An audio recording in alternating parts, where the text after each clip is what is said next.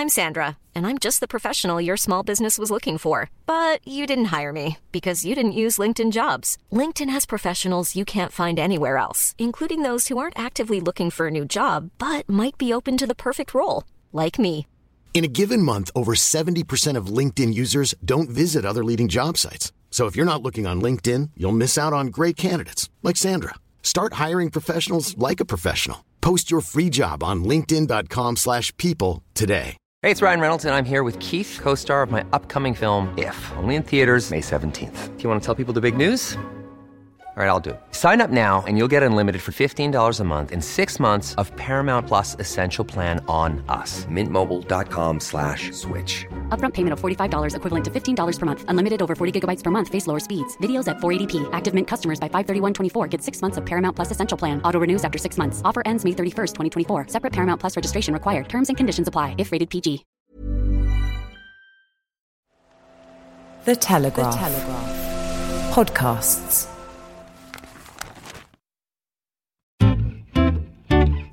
Hello and welcome back to Postcards, the podcast which takes you on an adventure of the imagination. I'm Greg Dickinson, I'm a travel journalist at The Telegraph, and this week I'm really excited to say I'm joined by the actress Miriam Margolyes. Now, you might know Miriam for her BAFTA-winning role in Martin Scorsese's The Age of Innocence. You might know her as Professor Sprout in the Harry Potter films, or your actual first encounter with Miriam may have been more recently in a hilarious podcast conversation she had with Louis Theroux. While she's best known as an actor and as a political activist, Miriam has travel in her blood. She recently became an Australian citizen, she has a house over in Tuscany, and as you're about to hear in today's episode, she has a veritable archive of travel stories to tell. And as usual, you can see all of Miriam's travel photographs online by following the link in the show notes. But for this episode only, you can also watch a longer version of the video chat, including Miriam's thoughts on people who travel for sex, which we just didn't have space to fit into this episode. If you aren't already a Telegraph subscriber, you can get a 30-day free trial on telegraph.co.uk/audio. Now, I started by asking Miriam how she's finding lockdown. I hate lockdown. I absolutely respect it. It's saving my life. But do I enjoy it? No. And why is that?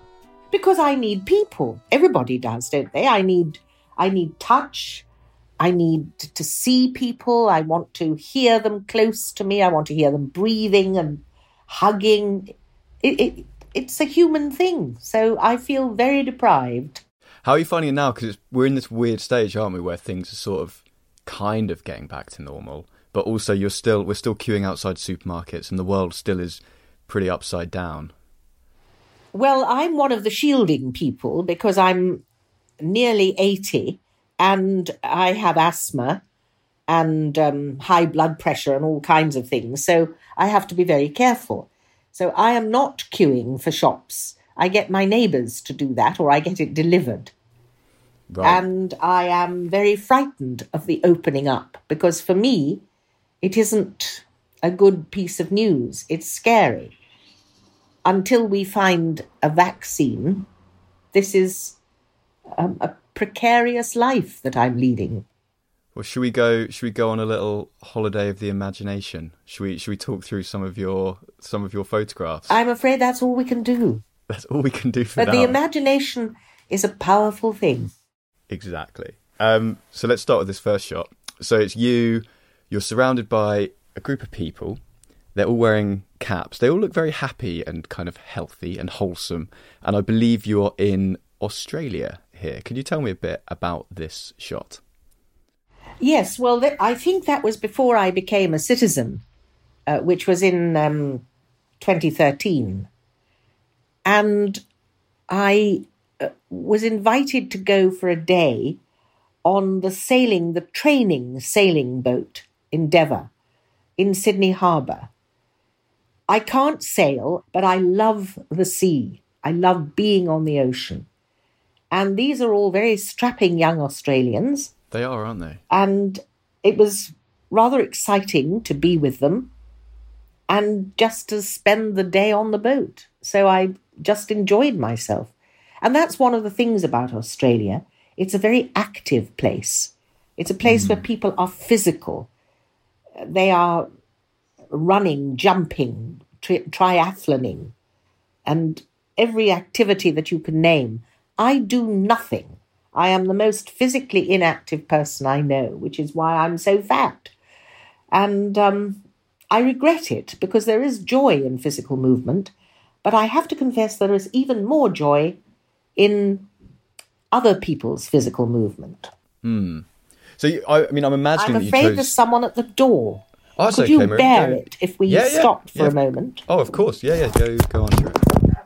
Wait me a minute. I'm coming! Hang on. Thank you very much. Bye-bye. Someone sent me some flowers. Flowers? I don't know why, but I can't be bothered to look at that now. Sorry about that. That's quite all right. That's nice to receive some flowers on a drizzly Thursday. So where were we? So I was gonna chat to you a bit about Australia. Oh yes, well I wanted to stress that it's wonderful to see other people moving. I like looking at people moving, and that's what I was able to do on the boat. Do you think that's maybe why you love Australia so much? It's not the only reason, but I think it is a contributory factor. Unfortunately, obesity is still a rising problem there. It used not to be. And when I first went to Australia, everybody was very lithe and crinkly blue-eyed and gorgeous. I'm afraid they have regressed a bit, but it's still a country of remarkably good-looking people. I wanted to ask you a bit about that. So your partner, am I right in thinking your partner's Australian? Yes, she is. And you're now an Australian citizen. I am. What were your first encounters with Australia like? You mean the first time I went to Australia? Yeah. Gosh, that's a long time ago. Well, it was the light that I remember most.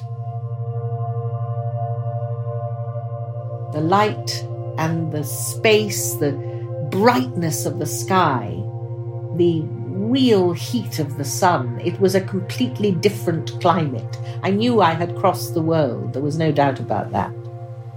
And I saw Bondi. That's where I wanted to go first, and it was just as I imagined. This stretch of pleasure with the sea and the people surfing, something I've never done. And I just thought it was an entirely pleasing physical experience. And I just enjoyed the architecture of Sydney, the old Georgian architecture of the convict structures. I wish that the architecture of Australia had kept up being beautiful, but it's hideous, actually, most of it now. Well, I know you're something of an expert on the country now, because you obviously recently travelled 10,000 kilometres across Australia in a camper van for a documentary that's coming out on BBC Two in a couple of weeks' time. The show is called Almost Australian. Tell me, what was the mission behind it? I wanted to see the parts of Australia that I didn't know. Because now I've become a citizen and I vote and I have a house there, it seemed ridiculous that I really only know the big cities. And Australia is so much more than that. And I particularly wanted to meet First Nation people and see their lives. And that was what I asked of the producers, and that's what they gave me. And how was that? How did you find it, kind of meeting those people and chatting with them? Completely gripping and challenging and quite upsetting in some ways, because the First Nation, it's the big stain on Australia. It is where all the sweetness and friendliness and mateship of Australia is suddenly turned off. And you get this poverty-stricken, miserable rabble that nobody takes any notice of or has respect for. And they are fantastic people. They are interesting. They have a culture far older than ours. And we need to learn more about the First Nation and remember that they were the First Nation long before we all turned up. And how did you find that people responded? Because you were obviously turning up with a film crew. Did you find it was easy to get people to open up and to be honest with you? My personality is such that I can get on with people and they trust me. And so when I turn up, I, on the whole, don't put people off. I explain what I'm doing and people like to be found interesting, and I'm finding them all very interesting. So that's one of the reasons, I suppose, that they talk to me. But everybody was prepared to talk and share their life experience so that others could see how they live, because that's what the programs are about, and that's what television documentaries are about, so that you sit at home and you learn what it's like to be another person. Were you travelling in a van? Am I right in thinking? Yes, I actually, it was that van. Well, just before I did the programme, I'd done Lady in the Van, the Alan Bennett play in Australia. So I was getting in and out of the van in that play. But getting in and out of a real van was an entirely different matter. It was a huge, one of those camper vans, you know? And what was the driving actually like? Like, what sort of landscapes were you passing through in this enormous camper van? Vast and empty. No people, just miles of road. And it was a different kind of driving than I'd ever known, because you didn't have to think about other cars, because there weren't any. When you saw a car coming towards you, it was quite unnerving, actually. Australia in the outback is another continent. It's a continent. So I was humbled by it. Travel is an enrichment, isn't it? It's you take it all in and you hold it inside somewhere. And my idea of beauty has always been, I suppose, the Renaissance one, which is why we all love Italy so much. But I was having to learn a new kind of beauty in Australia. That desert, those flat expanses, it's a different kind of beauty. I'd like to move on to your second picture now, Miriam, and this keeps us comfortably in the realm of travel TV shows, because this is a shot of you and the other stars of the first series of The Real Marigolds Hotel, which aired on the BBC just a few years ago. Now, for any listeners who didn't see it, the show was inspired by the film The Exotic Marigold Hotel, but this time it was in real life with you and a group of 7 other well-known pensioners travelling to India to see if retirement there might suit you better than in the UK. And in this picture, you're standing in a kind of grand yellow arched doorway with the other stars of the show around you. Where are you exactly here, Miriam? I don't know exactly what the doorway is, whether it's the doorway of the hotel where we stayed, but it's a rather lovely doorway and very typical of the doorways in Jaipur, which is a glorious old city. And I can see that I'm in my usual trainers. Embarrassingly, they're all I ever wear, but we all look very happy. And next to me is Patty Boulay, and she's clutching our driver, Janu. And next to me is wonderful Sylvester, who was the 7th Doctor Who. And he's just a darling boy. Bobby George, of course, who's just heaven. Roy Walker, very suave as usual in his sunglasses. And there we are. I think that would have been fairly near the beginning of our trip because we looked full of energy, whereas I think towards the end, we got rather exhausted. It was so bloody hot. That's something you ought to know when you go to India. You're going to sweat and you're going to need to take a bottle with you. How do you deal with the heat? Are you good in the heat? No, I'm hopeless in the heat. I'm like a great sweating whale. It's awful. Do you think it says a bit about the traveller as to how they get along with India? Because I think there's a lot of people who go and find it very challenging. And I've definitely heard people say, I wouldn't like to return there because they found it so difficult. Do you think it's a reflection of the traveller and how easygoing or how resilient they are with how well they get on with somewhere like India? Yes, but India has levels of travel that would suit everybody. When I was younger, people used to go from university in a camper van or a backpack, and you can live very simply and cheaply that way. And they also have amazing, superior hotels like the Taj and in Mumbai. There is a level of holiday there for every budget or non-budget. It is manifold. It's untrammeled, India. I can't tell you how wonderful it is. It's just glorious. And I'm longing to go back. I really am longing for this bloody virus to be over so I can see India again. So I need to confess, I call myself a travel writer. I've never been to India. Wonderful. You've got it waiting for you. What a wonderful thing to go to India for the first time. So, but I was wondering if you could help me imagine. So if you kind of close your eyes and think of India, is there a particular street or a place that you can kind of transport me to? Because I've got itchy feet, Miriam, and I'm struggling to escape my bedroom in Brixton right now.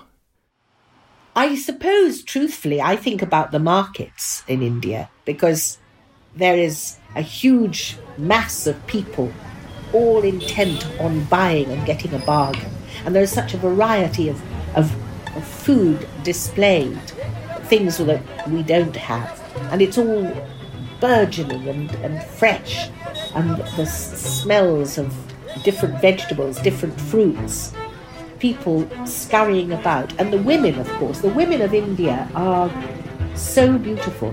The saris are so colourful. So your senses are assailed.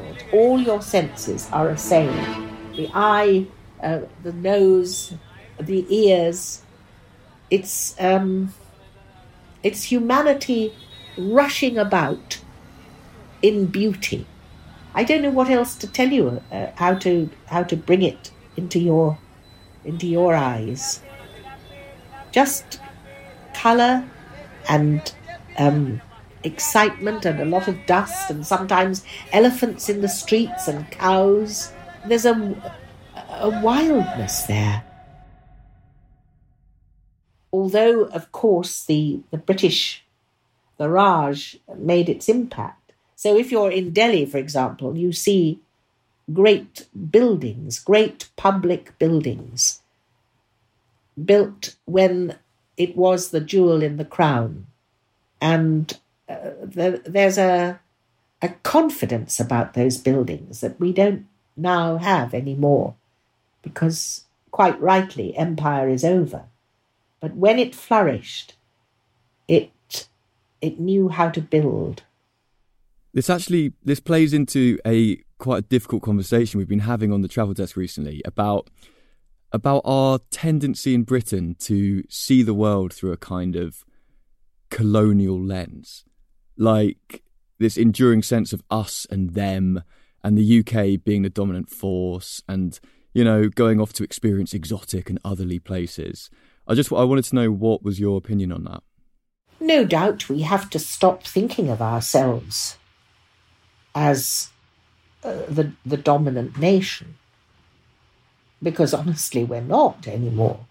And I think if you go with that attitude, you're not going to have a very good time. But when you travel, you should always travel with an open mind. As I think actually that there is a psychological state of being a traveller, of not holding on to your home ideas and where you come from too strongly. Just be in a kind of pleasant limbo remembering what you've come from, but open to the new experience that travel brings you. That's what it's for. And there's nothing more wonderful than turning the corner, because you don't know what's going to be around the corner. I'd like to move on to your third photo now, which is of the view from a house that you've owned for many years in rural Tuscany. I've got to say, even just looking at this photo has slowed my heart rate down to a holiday pace. Tell me, where exactly in the world are we here? Am I right? This is the picture of Montesi from a slight distance with the blue hills in the background. Yes, that's the one. It's those are the Siena Hills. It's about 25k from Siena, which is one of the most gorgeous places on earth. And of course, there's a great olive tree in the foreground. And of course, the cypresses there. That's the typical tree of Tuscany. And they're under threat because there's a nasty little virus. You see, trees get them too. And it's killing all the cypresses. The place on the very top is the old Castello. And we don't live in the old medieval village, which you see. We're on the outskirts, a bit 7 minutes walk away. But that picture is to me what real beauty is. Little villages with the hills beyond, the valley and the trees and the olives, the different greens. That's a very typical Tuscan scene. How come you ended up having this home in such a beautiful place? I went to Tuscany first with my partner. It was the second big holiday that we had. The first was in Scotland. And we decided that we wanted to buy somewhere once we'd been. And we found Montesi, we found this place.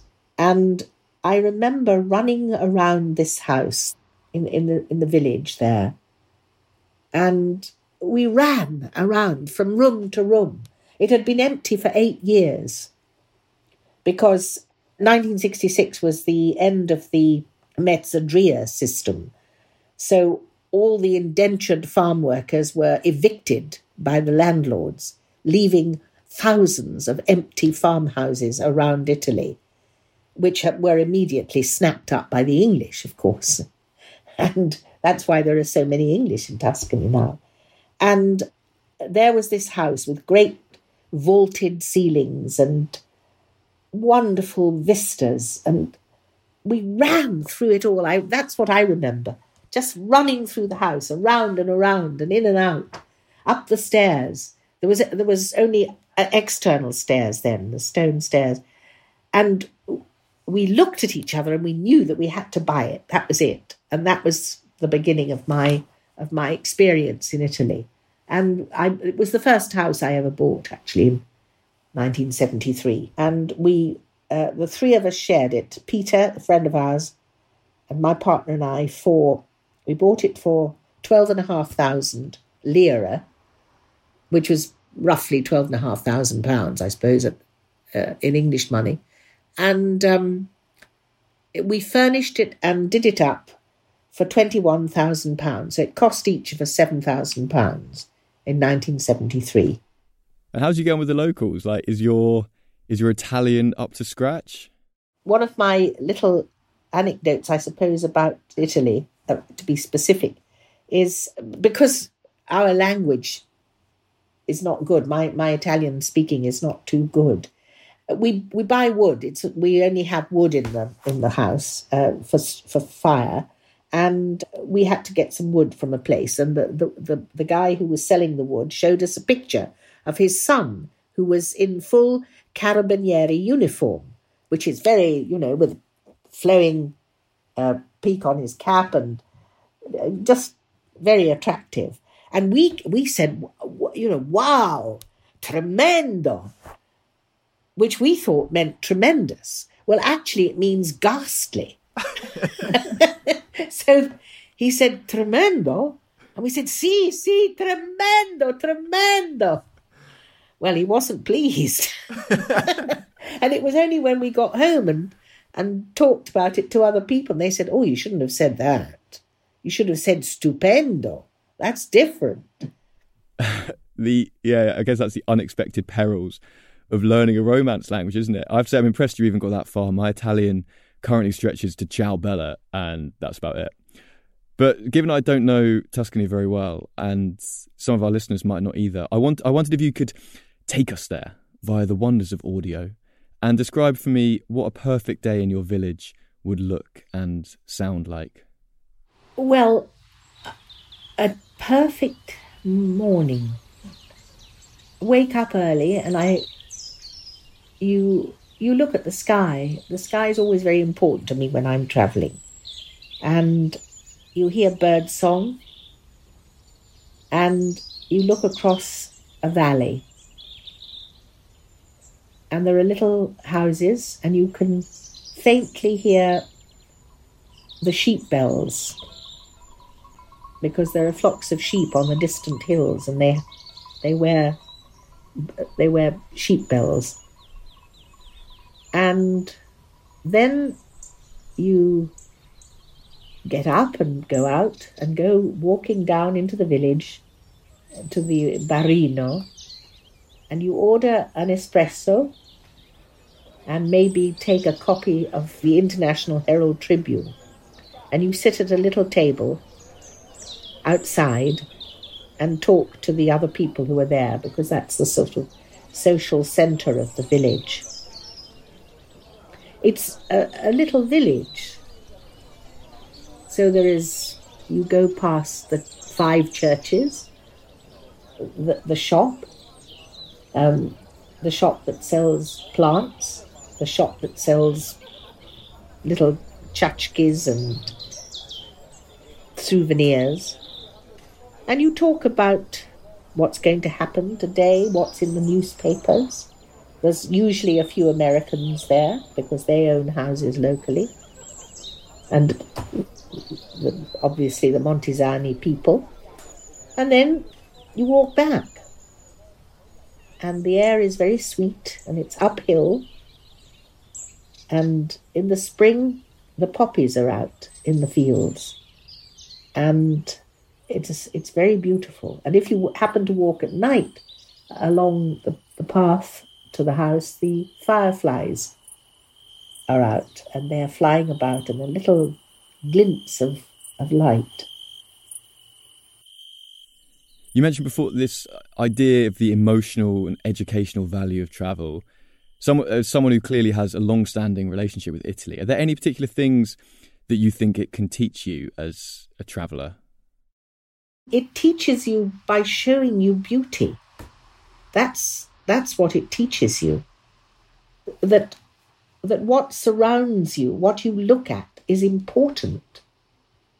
If you look at beauty, your mind is soothed and calmed and charmed, and maybe you will not be so obliterated and in pieces as we are today. I remember one voyage I took particularly, which was by ferry from Alexandria to Venice. And I arrived in the morning on the Grand Canal as the dawn was just coming up on the cupolas and the spires. It was the most shamefully beautiful experience I've ever had. And my reaction to it was to say to myself, oh my God, that's over the top. I was not, in a sense, educated enough to absorb and enjoy the astonishing beauty of it. To see it all at once, to glide along and this boat and look from side to side of the canal and see the sun glinting on those buildings. It was majestic, but I was not used to receiving such glory. And I think that's what travel does. It helped me to absorb the glory, the unfamiliar glory. And in the years since then, like all of our guests on this show so far, in fact, you've done a mixture of travel for pleasure and for work. I wanted to know, how do the two compare for you? Well, the thing about holidays, when you travel just for yourself, you please yourself. If you have a place you want to stop and investigate further, you can. When you're doing it for a program, obviously, the program dictates what you do and who you see. And that is also interesting because it's another perspective that you're engaging with. But it's not as relaxing. Whereas when you're travelling for yourself, you can do it at your own pace. And my pace has slowed considerably as I've got older. And it is more rewarding. That thing about if it's Tuesday, it must be Belgium. I would hate that. I like to take my time in a place, to observe, to taste, and to talk. And I've now got a bit more Italian than I did at the beginning. So now I can actually savour the people as well. And ultimately, at the very end of everything, it is the people that matter. The sky can change, yes, and the architecture and the culture varies, but it is the people that fill your heart when you come home. Something you just mentioned about if it's Tuesday, we must be in Belgium, gave me a little flashback to the last cruise that I was on up in Norway. And that awful reality of, popping into a port city, you're told you've got 4 hours on a prearranged excursion. I can't help but ask, have you ever been on a cruise, Miriam? And if so, how do you find it? I have. I went to Israel on a cruise because I was afraid to fly. And, of course, the thing about cruises is the cast. In other words, the other passengers. And they were all dentists' wives from New York. And all they could say to me is, "What are you doing? Reading a book. Every time I see you, you're reading. What's the matter with you? You should be dancing.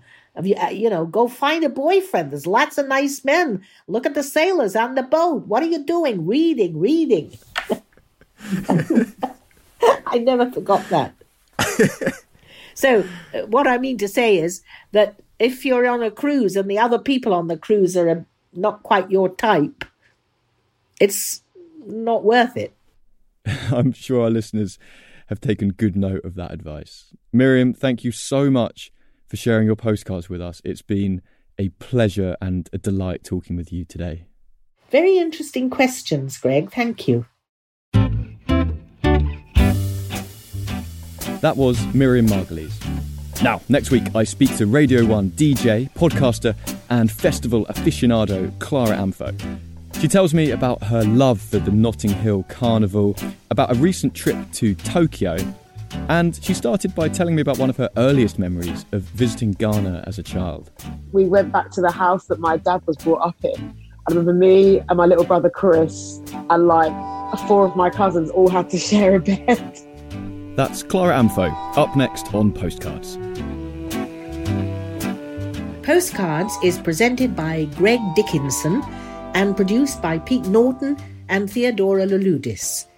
If you enjoyed the show, leave us a rating and a review where you're listening, or tell a friend about the podcast.